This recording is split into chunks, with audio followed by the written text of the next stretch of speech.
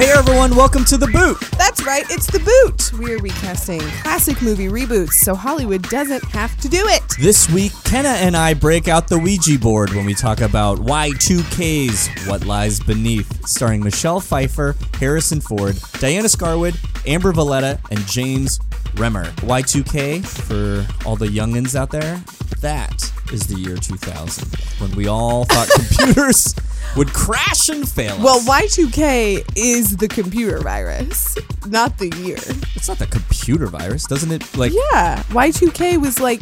It's year 2000s. There's no virus. It was a clock programming. It was referred to as the Millennium Bug or year 2000 problem. Yes, a bug doesn't necessarily mean a virus. Do you understand what I'm saying? I hate you so much right now. Do you get what I'm saying? Do you understand? Do you get that? Do you understand how ghosts work, Kenna? They die and then they haunt your house. I think better than you know how ghosts work. Oh, let's get into it. She's dead. Who's dead? You know damn well who's dead. Oh, this is your... Listen to me. He killed her and I'm not crazy. Jody and I had a seance in the bathroom, and Jody and I, nothing happened, but when I went back there, she was there. She was. I can't help but feel that somehow you're trying to sabotage me. You're trying to hurt me somehow. Norman, this isn't about you.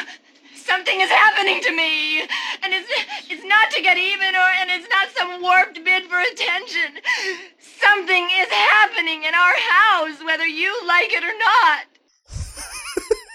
She's like crying properly well. She's so... I believe it, because when she's talking, she's like tripping over her words, and I'm like, yeah, she's doing that like thing, and I love it. Please believe me. And he said, "Oh, Claire, is this about how busy I am?" My work.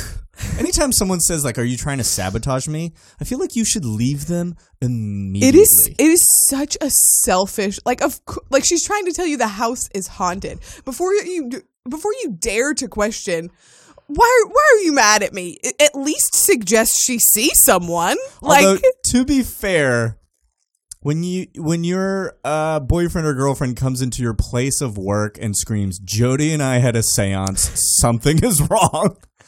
She's dead. Jody and I had a seance. And guess what? It doesn't really start things off on even ground, does it? Oh boy, this one's going to be a fun one. Guys, welcome to The Boot, a movie reboot podcast where I, Brian Flynn, and my co-host, Kenna Trent, take a classic Hollywood film and recast it as if the movie was remade today in October 2019, Spooky Wookie Week number 2. Yeah, I don't know why I did that. I think I have more energy this week than last week, and I'm going to go with it. And by this week, you mean it's been 20 minutes since we recorded that. Don't let them see how the sausage is made, Kenna. You say that all the time about our podcast, and it grosses me out. Sausage is gross. It's stuffed in a little intestine. Little thing. You saw that episode of It's Alive? Yes, guys. With Brad Leone. We should switch this. We need to we should make this a Stan account. This week we're doing What Lies Beneath, which I think is it's a sneaky great Halloween movie. Does that make sense? Like, it's not really, people don't really think about it as a scary movie. Yeah. Like I feel like this movie has gone out of people's Rolodex, if you will, of classic scary movies. I think this is a really... Do you keep a Rolodex of films you like? It's an outdated reference. Anyways, before we do that, we're getting to some reboot news. Devil Wears Prada musical sets pre-Broadway premiere in Chicago next summer. I love this idea. I don't even know what's going on. Elton John, Shania Taub, and Paul Rudnick are teaming up for a stage adaptation of the novel and film of the same name. Devil Wears Prada, Lauren Weisberger's best-selling novel that was turned into a 2006 film starring Anne Hathaway and Meryl Streep, will make its pre-Broadway debut at Chicago's James N. Niederlander Theater on July 14th, 2020. Movie was a smash hit. Book was a smash hit. There's no reason the musical shouldn't, unless the music stinks, Elton. It won't. And I love these musicals of great rom-coms. Like, I think Legally Blonde was a great musical. Mean Girls, great musical. I'm learning of these musicals right now. Really? Yeah. Legally Blonde. I just found out Big Fish is a musical Oh yeah. or a play. I mean, a play makes sense, but I don't know. I mean, some of them have like Pretty Woman didn't get great reviews. I haven't heard bad things about Moulin Rouge though as a musical. Yeah, Spider-Man. I love this idea. I think it's going to be fun. It can't not be. Like the movie is all about the visual aesthetic, it's about the music, it's about the feeling. Like it's going to be a fun, and especially if they get someone fantastic to be Miranda, like she's going to have a whole thing. Mm-hmm. Well, okay, let's talk about the movie Devil Wears Prada. I remember watching this as a young man and just real fucking What year did it come out? 2006. Isn't that crazy? Oh, wild. It's a long time. Do you It's a long understand time. that? Yeah, yes. Yes. I feel like I'm having a panic attack, and you're just like, yeah, that's how time works, Brian. Thinking about how something happened 13 years ago. I don't know. I just remember watching that movie and being a very immature young man and being like, she was very bad to her boyfriend. Whoa! But it has since been explained to me that that Adrian Grenier in is this apparently movie, the worst person in that movie. All But of- apparently he's always just being like, you should quit your job. You should stop following your dreams. all of Andy's friends are like, this woman treats you like, it is so, when literally all she has to say to them is like, guys, you're right. I don't want to work at fashion magazine, but I'm beginning to enjoy it. And if I work for this woman for a year, I can get any job I want. That's why she took the dumb job. Right. So why don't her friends just support her and be like, hey, we know you're going to have a tough year, but like, do your best. We'll be there for you. Instead, people are just like, Andy, you're betraying your soul. No, she's not. No, she's not. No, she's not. Not for the Chanel boots. Are you wearing the Chanel boots? Yeah, I am. You look good. What? Oh, shut up, Serena. All right, should we move on? Let's move on. Okay. So yet again, we're talking about another iteration of A Christmas Carol. We're talking Attack of the public domain here. Will Ferrell and Ryan Reynolds are set to star in a musical reimagining of A Christmas Carol. Do we need it? No. Do we want it? No. Well, yeah, okay. So this is a personal thing. I am always for more versions of the classic Charles Dickens A Christmas Carol. Mm-hmm. Last Christmas, I think I watched, to the detriment of my relationship with my girlfriend, I watched like 6 versions of this fucking story, and she was like, stop watching Christmas carols. What are tops? Muppets Christmas Carol? Muppets. Patrick Stewart. I really like George C. Scott. George C. Scott version is my favorite. And also, we're getting a Tom Hardy version. I think that's what hits wrong about this, is that we also covered the Tom Hardy version that's coming out, but that hasn't come out yet. And so we're just awaiting 2 different versions of A Christmas Carol. Yeah, so the writers and directors of the Daddy's Home films are writing and directing this project. Ferrell and Reynolds will star, though details of who they will play are being kept in Scrooge's bank vault. I feel like this is maybe kind of a no-brainer that maybe Will Ferrell is Scrooge and Ryan Reynolds is Bob Cratchit. But Bob Cratchit isn't necessarily like... strappingly handsome? I was going to say like a main character. Weirdly, I'm like, well, maybe Ryan Reynolds is like Ghost of Christmas. Like, he's like all the ghosts. I don't know. Huh. Because you want them both to be in the same... Great idea for a movie. Okay, I want to say what if Eddie Murphy, but hear me out. Uh-huh. What if, because I feel like he's doing this now, what if we got a Wayans to play Scrooge, but then he also played all of the ghosts? Hear me out. Wayans? Doesn't matter. Kim Wayans? It does matter. So you want Damon Wayans Jr. or Damon Wayans? Damon Wayans. Or Sean Wayans. Wayans. Yes. Because I think Eddie Murphy's past it, but Damon Wayans just did the movie where he played like 6 brothers. Yeah. Septuplets or something. And it was called The Story of My Life, the Damon Wayans story. And I think that would be so fun if like an actor like that were to do that. Who do I call? Who do I call to pitch this? Netflix? I guess Keenan Ivory. I looked around. I looked around. You're looking around the studio. Help! Somebody hear this pitch. We're in the void. Hey, here's a pitch. Will Ferrell plays older Ebenezer Scrooge. Okay. Ryan Reynolds plays younger Scrooge. Like, how does that? Oh, like when Scrooge works at Fezziwig's shop. Yeah, you know when they do the flashbacks. Sir, I've been going over the accounts. Do you know how much the firm is spending for this party? Master Scrooge, this is Christmas. It's a time for generosity. Stop working. Enjoy yourself. Go meet some people. Go ahead. Maybe they're really going to flip the story on its head. Maybe Neither of them is Scrooge. It's also a musical. Okay, let's move on. This is so vague. We could be here all night. You ready to talk about this movie? Yes, right. Let's do it. Guys, this is our reboot of What Lies Beneath. You killed her, didn't you? I did not. Jesus, Claire. Listen to me. When I got here, she was already dead. She killed herself here in our house to destroy me. I tried to revive her, but she was gone.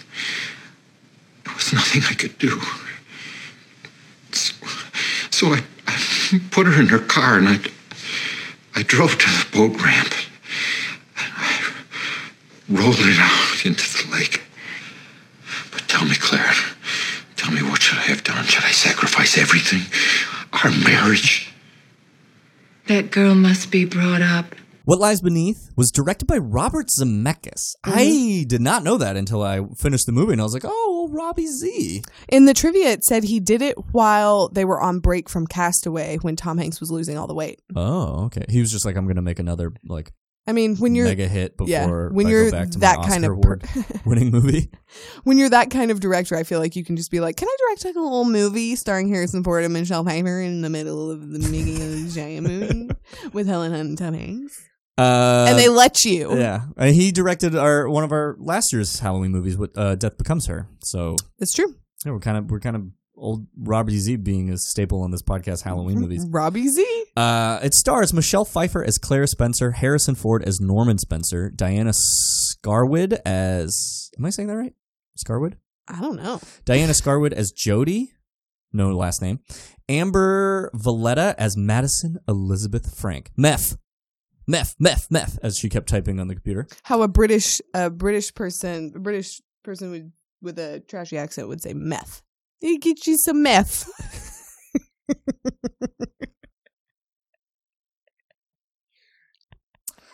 I can't do accents. I can't do impressions. It's all I've got. Oh, and James Remar as Warren Fear. F-E-U-R, Fear. I feel the domestic abusive neighbor.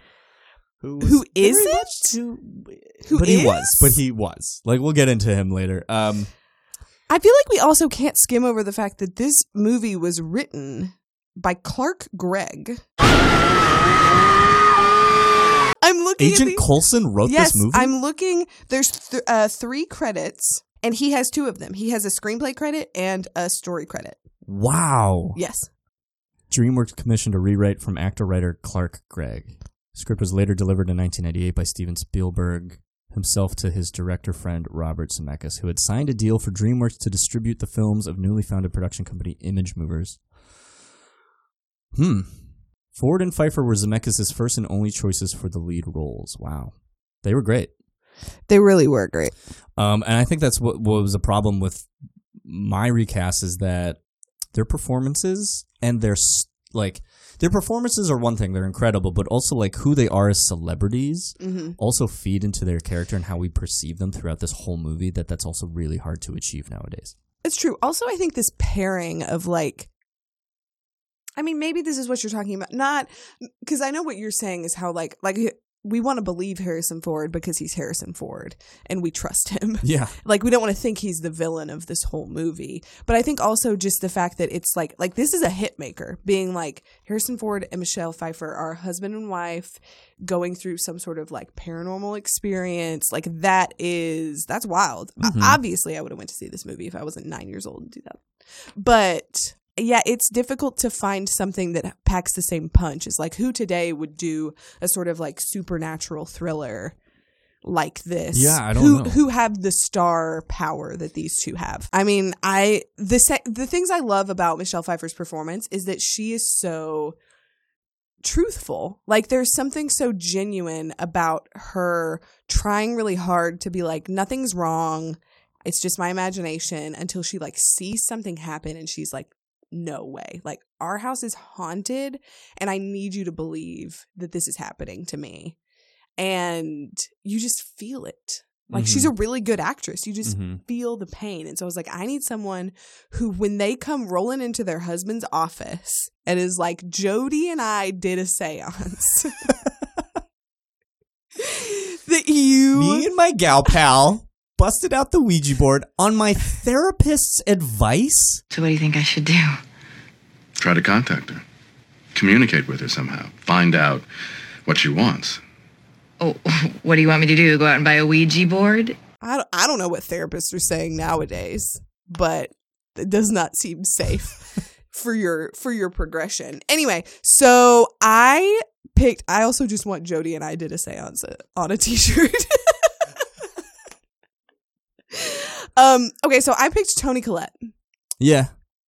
I thought about her. Because she's incredible. She is one of the greatest actresses I've ever seen. She's so good. On camera. Hereditary is one of the fucking most horrible. I mean, it's an incredible movie, but it has one of the most horrible moments that I had to witness on frame. And that long pause after, I can't even say what happened, and then it like night changes to day, and she just screams off camera. She is amazing and would crush this part. 100%. I love this. This is one of my favorite scenes. It's that part in The Sixth Sense where she is sitting with Bruce Willis. No. Haley Joel Osment. She can't see Bruce Willis. That's right. She's sitting with Haley Joel Osment in the car, and she's like breaking down to him because she's just like, I don't know what's going on.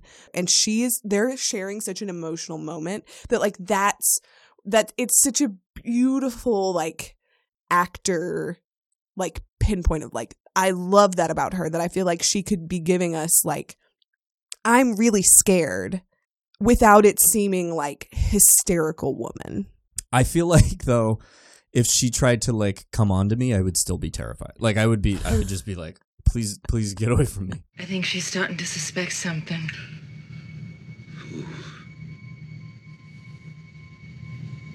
Your wife. Stop it! Yeah, you're looking at her, I feel like, from a different perspective, because she's not the sort of slinky, sexy, like Catwoman. That's not who she is, but I think we're okay. It's Toni Collette. I do too. So this one was hard. I picked Jennifer Connelly. It's a great choice. Jennifer Connelly has made some suspect decisions in the last year or so. See Alita Battle Angel. But I think she has the ability to kind of play the more soft-spoken kind of, not timid, but like nosy, suspicious housewife who's like snooping on the neighbors, to then carry into a full hysteria. My husband is a psychopath and I am in danger and I need to like fight back. Like, I think she can break across that. I don't think she's... I mean, Toni Collette is like a powerful actress. Jennifer Connelly is a little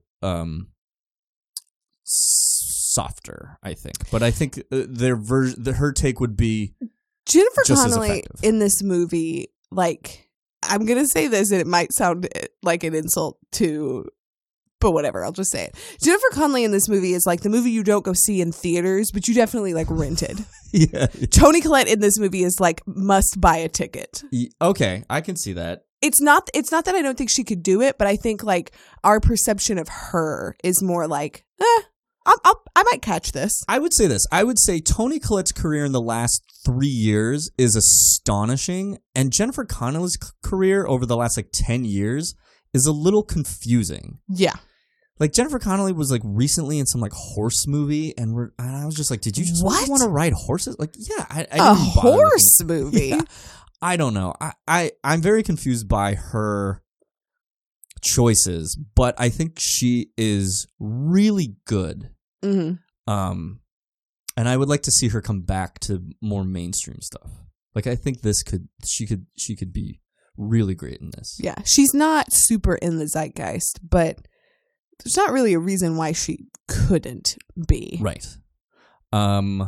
Should we move on to Norman? I don't really have anything else to say about Claire because I actually think that this character is pretty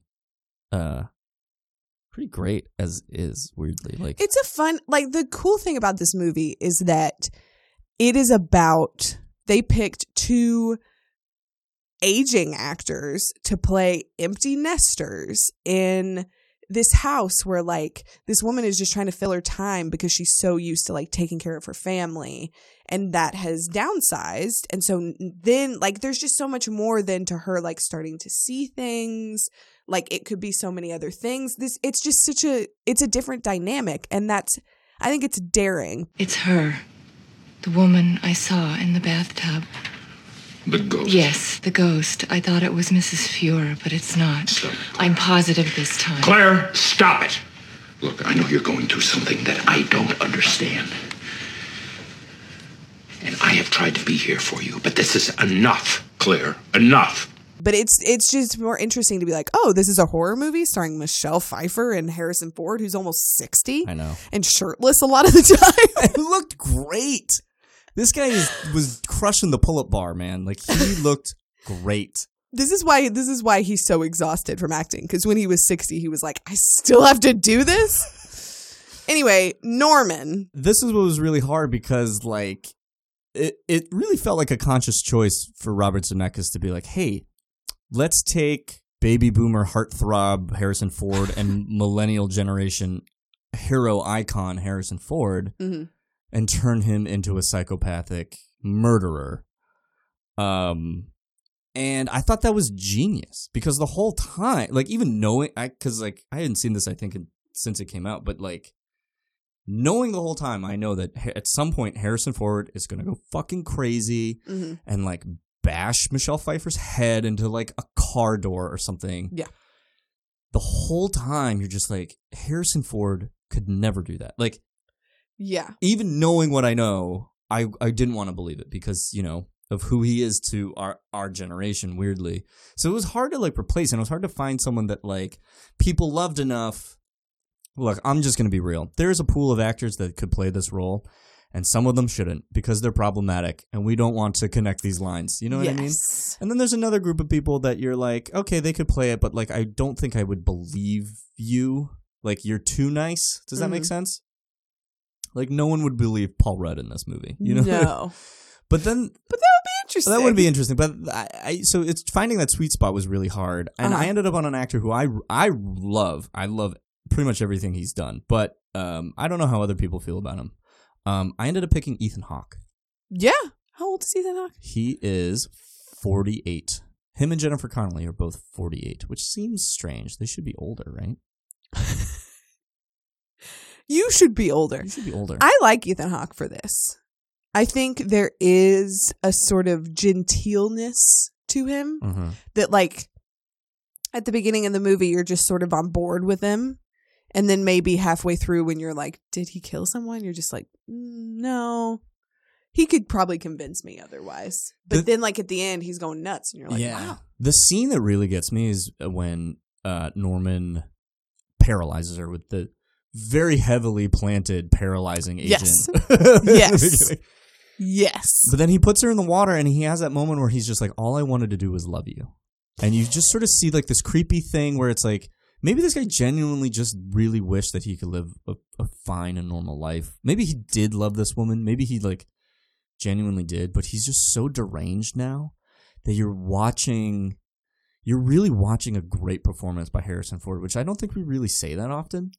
I mean, it's really scary to see him being like... He's like murdering the woman he loves. He's like, oh, I just wanted to love you forever. And then like the water's like coming up and you're like, fuck, man, like move your big toe. I almost froze to death, laying here, wet, naked, pretending to be electrocuted. For sure, in some tragic way, your suicide is gonna help bring Caitlin and I closer together. It all rests on this big toe. Yeah. I agree. I think, yeah, like you just want to be able to believe even after the turn, because you have that first fake out where he's like, she died right here. I burned all the evidence. Not suspicious at all. And then so we're believing him, and then we see him like beat her up, and so we're like, okay, not on board. And then you sort of have these weird emotions then where he turns around and is like, I just really want, which I feel like is really masterful character work, just in being like, this is how crazy people work. Like, this is how an abusive relationship works. Like, he's going to lie to you and you're going to be like, okay, I believe it. Like, I love you. I believe it. And then he hurts you. And then when he's like, this is your fault. All I ever wanted to do was live happily ever after. And you had to go and ruin it. And you're like, oh, okay. Yeah, no, this is accurate. This is how it should be, because this is how that's how like abusers think. And so if he's really a terrible guy and has just been fooling the rest of the world, great. Robert Zemeckis directed it well. Harrison Ford acted it well. Did Norman kill his dad? Okay, that's a loose thread that I had questions about. Because he's obsessed with the fact that they talk about it a lot. Father all the time. That like his father had cast a big shadow in the field of biochemistry or whatever they're in.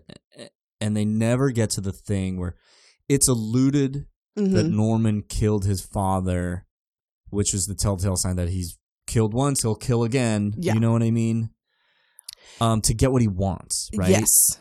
Because they talk about it. They never really cinch that up. They talk about it enough that you're like, oh, okay, something's going on here. But there isn't that moment of like, this is how the killer did it moment where it's like, because he's just pouring it all out. There's never that point where he's like, and so it's a sort of a weird loose end where you're like, is that confirmed? Yeah. I don't know. I think he did do it. I think we're supposed to believe that. I wish they pumped that up a bit more. Maybe he killed a bunch of people. Yeah. Prequel. Ooh. No, I wouldn't watch that movie. What lies above? Okay. Okay, so for my Norman, I picked personal favorite, Jason Clarke.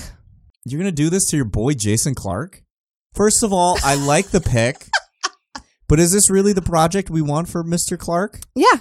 I don't know. I feel like I think this is good. I think this is good. He literally just played a character who left a woman in a lake. She was going to go to the dean. She would have ruined us. Did she think I was just going to sit there and watch it happen? Jason, we have another lady dying in the lake movie. People really seem to gravitate towards Nobody watched Chappaquiddick. No. Who was that movie for? History enthusiasts? People who were like, oh yeah, remember? Like old Southern like senators who just like hated Ted Kennedy and just like, see? We murdered that. It's like, we know. Trash. Yeah. I mean, lots of people have murdered lots of people. This podcast is a real happy Halloween, everybody. I think that's a great pick. Let's move on to Jodie. The bright sunshine beam of this whole creepy ghost lady movie. This is something I would love to see more of. Jodie. I kept thinking, do we need more of Jodie or do we need less of Jodie, or is there a right amount of Jodie? Because she completely bails on Claire. I think we And need. she's a bad friend. I'm gonna say it. She's the only one who believes Claire, but she just fucking leaves. I think we need more Jody because I think the thing we're missing is like as much. Well, maybe this is just a perspective of I think I would appreciate the movie a little more if somebody believed Claire. Even if she was sort of playing devil's advocate as far as like, I don't know if I'd accuse my husband of this, but like, yeah, like something fishy went down. I would just prefer to see her outside of the relationship with her daughter, develop more of a relationship with Jody, who helps her to kind of process through some of these things. And then in the end, because that's really like this movie should be about women supporting women. So I would just love to see, Jody and Claire at the end. I agree with that. Like, I'm trying to remember this movie because I watched it a long time ago, but when we first meet Jody, are we introduced to her as someone who was in Claire's life and now they're just sort of like, it's like, oh, I've been busy. Like, sorry, we haven't hung out in a long time. Or yes, that was established because when Jody comes over to Jody her has house. the secret. Jody knows that Norman had cheated on her and didn't tell her. Yes. So like, I'm just wondering if they seeded that whole thing of how she like. Plus, it's that thing too of like if she had kind of a devastating accident and is struggling to maybe remember stuff, it's that thing of like, yeah, why don't we write in a friend who is the person sort of outside of her family who, because it just makes Jody seem like a bad friend that like she didn't. It really does. She hasn't been around. She hasn't been. But then like She's when keeping secrets, when they see each other, it's like old times. And so I'm like, why don't we just make that more established? That they're good friends, but maybe she is keeping some stuff from her because she doesn't want to hurt her friend. I was a young blonde woman. I didn't see her face. And I didn't think anything of it at first, and I was walking over to say hello. And they started arguing in such a way that stopped me. And then a few days later, you were in the accident. And I get a bizarre call from Stan working at the hospital asking me, was I with you that day?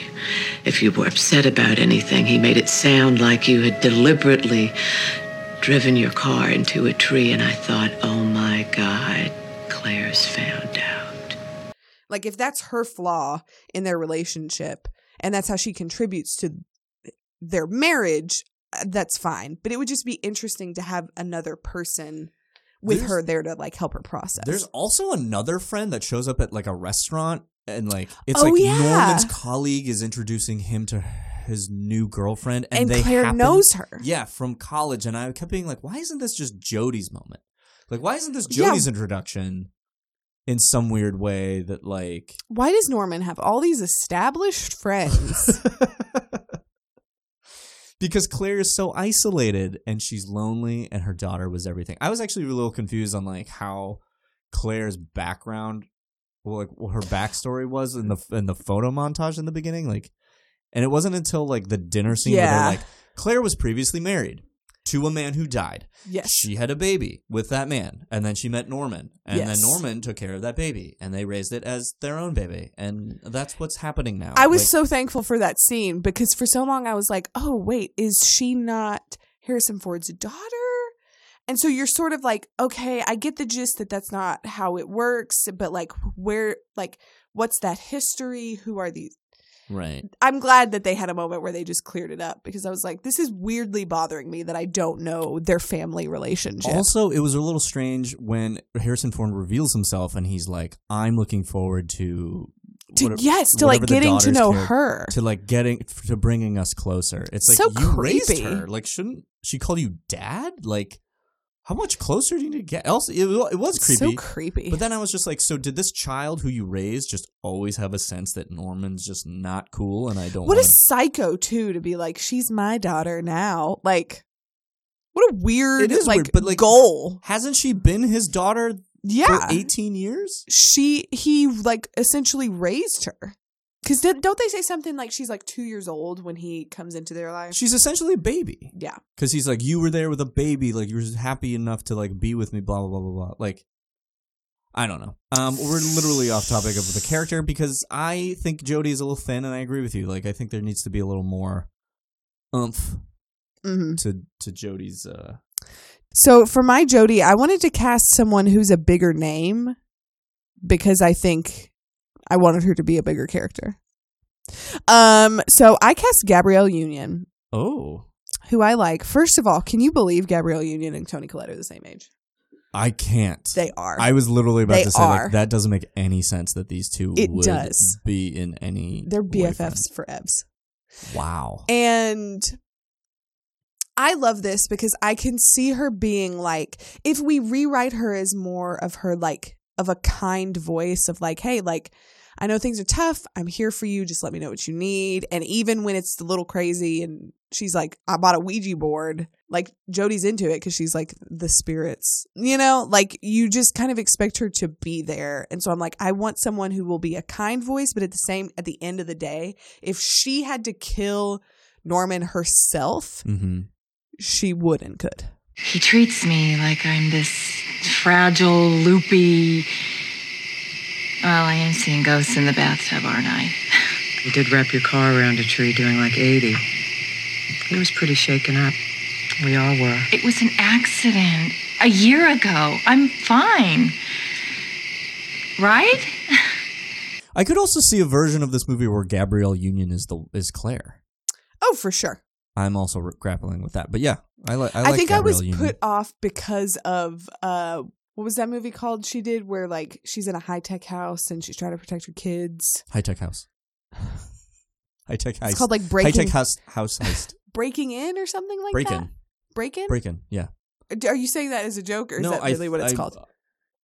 Break In movie. Break In movie. Break In 2. Break In. Breaking In. Breaking In.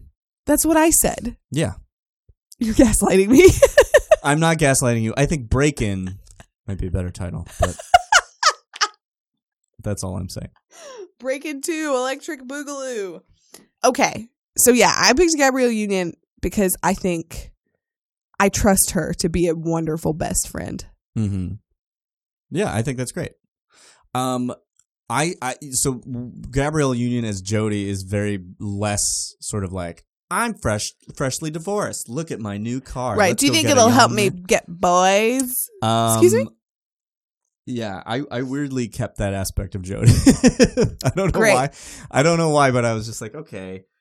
The idea of Jodie being a much more supportive friend, I agree with. I do think Jodie is really the only... Well, I guess the daughter.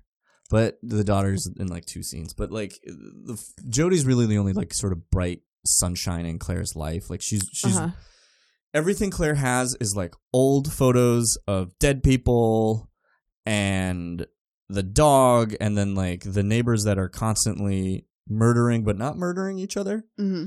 And I feel like when Jodie comes on screen, you kind of want to feel like, here's Claire's best friend. She's going to make everything feel better. And then by the end, you realize that like Jodie's been holding this stuff back because she didn't know what to do. I ended up going with Christina Hendricks. That's good. As a best friend. That's really good. Because I want to see more of her. Yes. I'm a madman. I'm a fan. I'm a madman. Yeah. No, I sort of think that like initially you see her, she's like very bright and kind of she can still kind of have that like flirty divorcee part to her, which I don't think is necessarily bad, but it's just kind of funny, like because you corner them in a little bit, like Claire's the very stable married one, and then Jodie's sort of like can't find love, but I'm the still wild trying. one. Yeah. Nice. Yes, it's a beautiful thing, alimony. You lose a husband, get a car. Think it'll help me pick up dudes? Absolutely. Cool.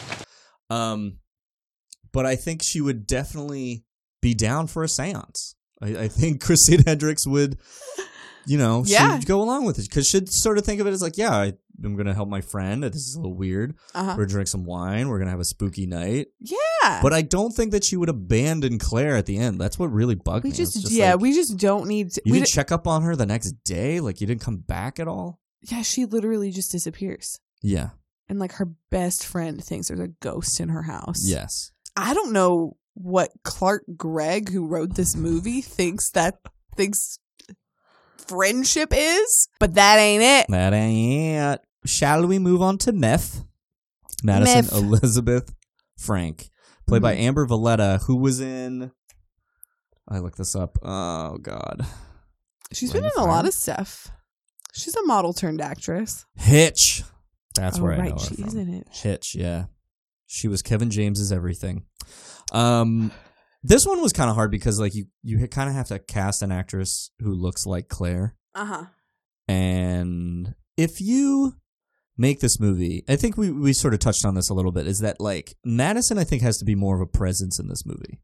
Right? Or is she just going to be a spooky ghost that you stunt cast? I mean, I think in the end, we could probably see more of her as she... Like, I would love to see flashes of her when she was alive more. Mm-hmm. Because I think it would just help us to get an idea of... Because we only see her in, like, ghost form. And so we're like, she's evil? But, like, she's not. She's not.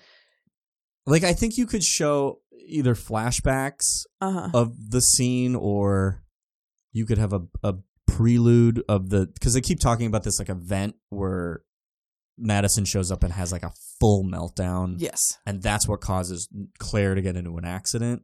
Mm-hmm. I think maybe we could see that in the beginning, or I don't know. But I don't want... It feels weird to cast an actress that you're just going to be like, you're going to be in a bunch of green screen and a bunch of water tanks, and we're going to CG your face onto another actress's face. I ended up picking Kaya Scodelario from Crawl with our boy B. Peps. I think she is...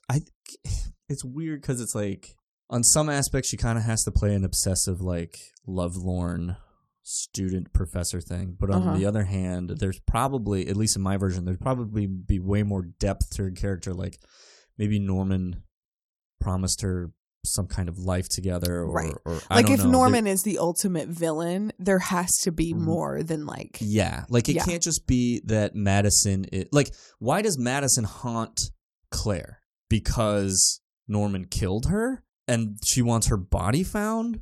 Or is it some like weird warning to Claire that Norman is a bad fucking guy? Like, I think it's a warning. It was her, Norman. She tried to kill you. Claire. You said it yourself. She wanted you dead. Are you saying I was attacked by a ghost?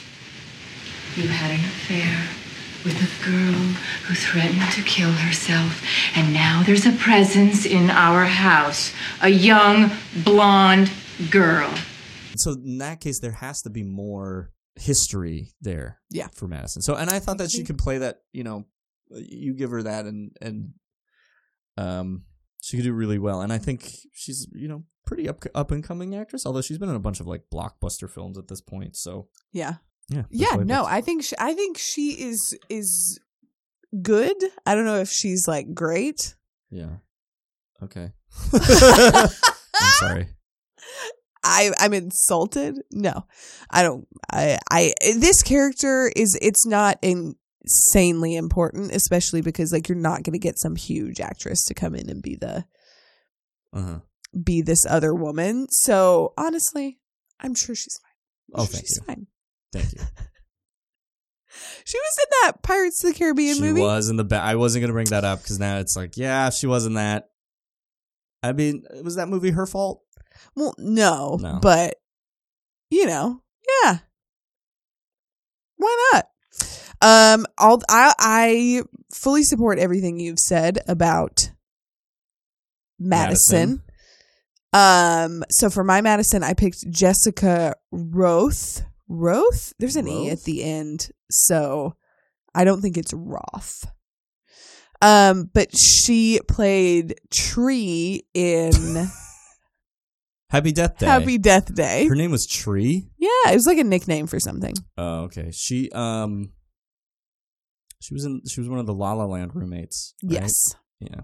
And I think she's so fun, but I would love to see her sort of do the more like menacing parts, and then for us to see, like you said, the more like lovelorn student in the past to like develop that character a little more. This is interesting. She's the same age as Toni Collette.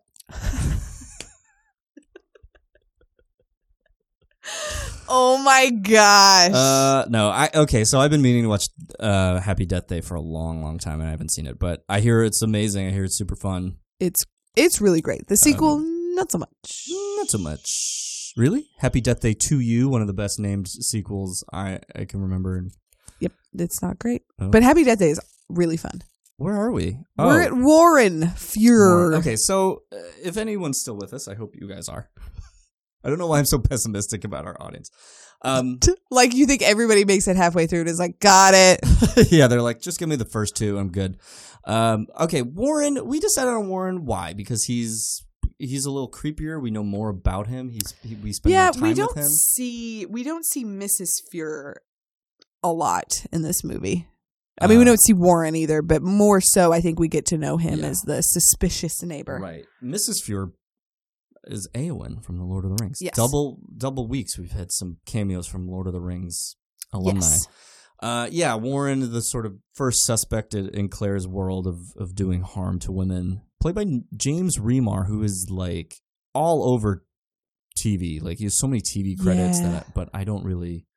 I don't remember anything he's really in. I apologize, but whose turn is it? I think it's your turn. I think it is my turn. So my initial thought was to pick from that sort of grouping of men who were slightly too young to play Norman, because I was like, I kind of like the idea of him being this sort of like younger, sexy, mysterious, like there's something maybe charming about him, but Claire thinks she's like on to him. Mm-hmm. Because it's odd how like his characterization in the movie is just, he's an academic. Right. Like, his characterization is a beard and a tweed jacket. And it would be nice for us to maybe get an idea of like, like maybe there's something going on under the surface, but also maybe we just don't have time for that. Right. We've got to save room for Jodie. It's all about right. Jodie. So I ended up going the other way because I was like, maybe this is someone who we're a little disarmed by. Mm-hmm. And so it seems a little more crazy when Claire is like, he killed his wife. Like, so there's more that like we see as the audience, we see what she's saying. So we see that it's entirely possible that he is a domestic abuser and that he's possibly killed her. But also what a great scene is it when she's like, she's dead. Then they like walk outside. She's like, you killed her. And his wife's like, hello. You think you got away with it? Well, I know you killed her, you murdering son of a bitch. I'm sorry, she's very upset. Please. I didn't kill my wife. If someone did that, it'd be like, call the police. Yes. Take statements from people. Like, if I were him, I would be like, excuse me? I'll say this about Warren, like, for a guy who didn't murder his wife, he really did everything in his power to look like he murdered his wife.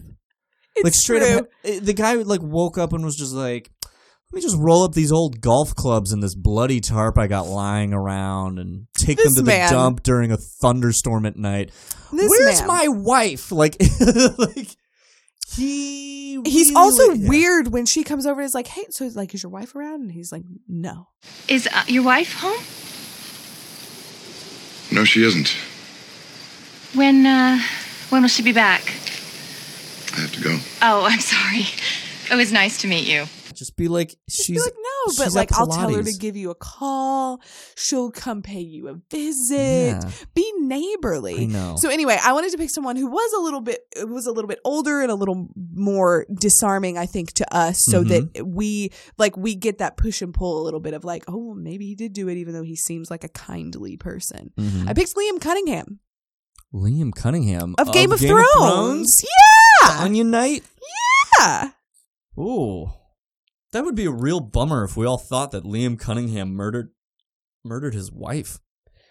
Well, real bummer. Just like real bummer. As a person, it would be truly terrible if we thought that. Okay, I can see it.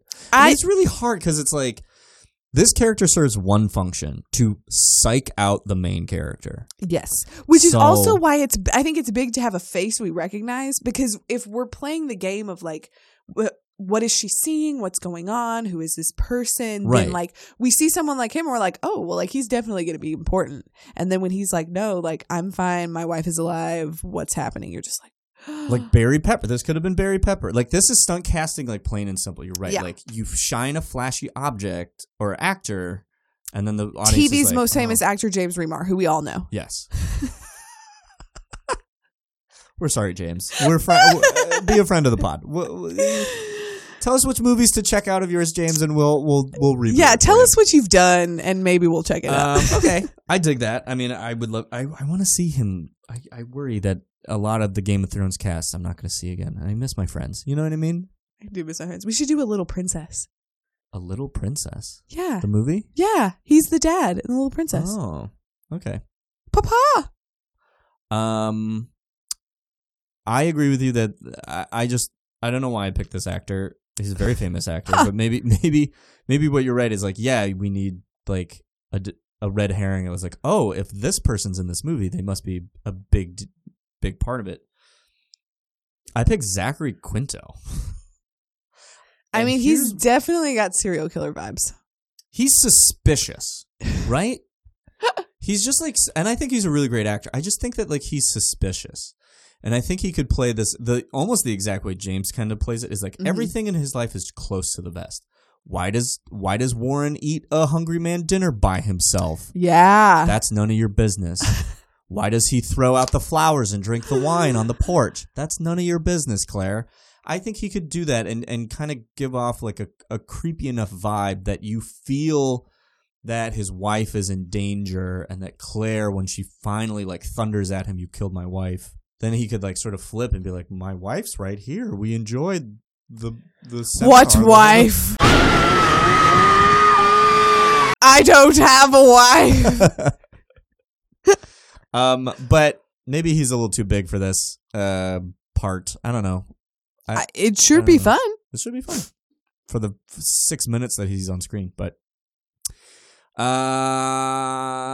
that's it for Warren. I don't. That's enough for Warren. He's a sad little man who does creepy things in his house. And they also fight on the lawn. I feel bad for his wife because truly, in the end, when she comes to her and she's like, "Oh God, yeah," and she's like, "Sorry, like I know how that must have seemed." Him so much. I kind of want to be like, "You like Molly, you in danger, girl. Like you gotta go. Like this is not, regardless of what just happened, this is not healthy." Have you ever felt so completely consumed by a feeling for someone that you couldn't breathe? That your time together was so passionate and consuming that you felt physical pain when they would leave? It's hard because Mrs. Fuhrer, she doesn't have a Jody in her life. You know what I mean? Everybody needs a Everyone Jody. needs a Jody. Everybody needs your weird spiritual friend who, if you said, let's do a Ouija board, they'd be like, yeah, obviously. This is the tool we need to discover the truth. Okay, let's move on to where does Pepperberry go? Guys, remix. Guys, where does Barry Pepper go? This is a very limited movie with limited characters. I thought of only one real character that he could maybe be that would be interesting. I made him Dr. Drayton, the therapist. Wait. That's not Isn't it? the name of the therapist. Isn't it? Because the therapist is played by Joe? Is his name Joe? Am I crazy? Are you crazy? No, are you right? Am I right? I wrote the wrong name down. Yes, Joe Morton. Then we did the same person. Okay. I just wrote the wrong name down because I agree. Okay. I think he should be the therapist. He should be Claire's therapist. Yes. Not the best therapist in the world. Again, he's just like, what's going on? She's like, I'm seeing ghosts in my house. And he's like, what do they say? And she's just like, no, I said I'm seeing ghosts in my house. Yes, in so many ways, I'm like, he's doing the right thing of like allowing her to express the full delusion or fantasy or whatever. But like in the end, I was like, he did not really challenge her in any way, shape, or form. No. He was just like, I don't know, maybe use a Ouija board. And then she never comes back. She's never like, yeah, I used the Ouija board and shit flew off the wall and my mirror shattered and like things got weird. Like she never goes back. She's just like, oh, this is a dead end. But yeah, she never goes anywhere to like be like, okay, I have suspicions that weird things are happening like with my husband. And She never Right. tells anybody. Let me ask you this. At what point are you just like, get me out of here? I'm going to stay at a hotel for like they're wealthy enough that she could be like, I need to go away Yeah. for like 3 weeks, get my head on straight. Like, you're busy at work. How about I get out of your hair? I'll call you on the road. Like, just at what, like, because within like 2 days, I'd be like, I got to go. I mean, that's the big question about like haunting movies in general is like, why don't you just like get out of your house? Right. Don't like fight for it. Just like find a place to stay for a bit. Right. Figure it out there. Figure it out. Unless the house isn't haunted. But you're haunted. Oh boy. Okay. Just a thought. Do you have any other notes on this? No, I didn't write any notes You down. didn't for write this anything. movie. Okay. I agree. Okay, so to recap, this movie could be scarier. It's very well acted. Yes. And I think people will enjoy it, especially for a Halloween movie. I think it's... Honestly, though, this is one of those like year-round horror movies. Like, Yeah. it's not fun enough to be a Halloween horror movie, Mm-hmm. but I would definitely give it a rewatch every once in a while. When I was like, you want something low-key, you can just pour A little scary. pour a bottle of wine. It's the white wine of horror movies. You know what I mean? So I sort of gave my opinion about this movie early on, but do you think this movie should be remade? No, What about a TV show? maybe. I would watch a limited series of this Yeah. if it gave us a little more. If it strung out the like haunting of it all a little Yeah. more. I think that's what this movie really, it needs a little more ghosty ghost. What if Norman killed a bunch of women? Ghosty ghost. And all the women haunt this small Vermont town. That's a show I would watch. Like, a woman is haunted by the many victims of her husband. Okay. Talk about a movie for 2019. Ugh. All right, guys, thank you so much for joining us this week on The Boot. If you like this episode, please check out our past episodes and stick with us next week. We have another great horror movie for you coming up. Kenna, where can the people find us? You can find this podcast on Apple Podcasts, Stitcher, Podbean, or wherever you get your podcasts. Stop by and leave us a rating and a review. That's the best way to help us out. And you want to help us out, you can also find us now on Ko-fi, where you can go to make a very small donation to help us keep making this incredible podcast. Don't let us down. That link is in our description and all over Twitter. Speaking of Twitter, you can find us on Twitter at The Boot Podcast and on Instagram at Boot Podcast, or you can find us separately because Brian went off to school and left me home alone forever.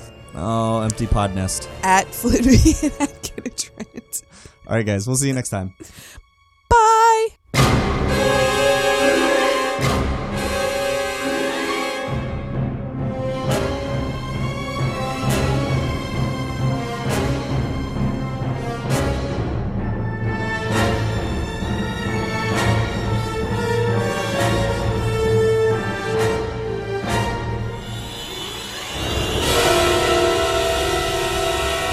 Are we hoping the ghost is going to have to use the potty?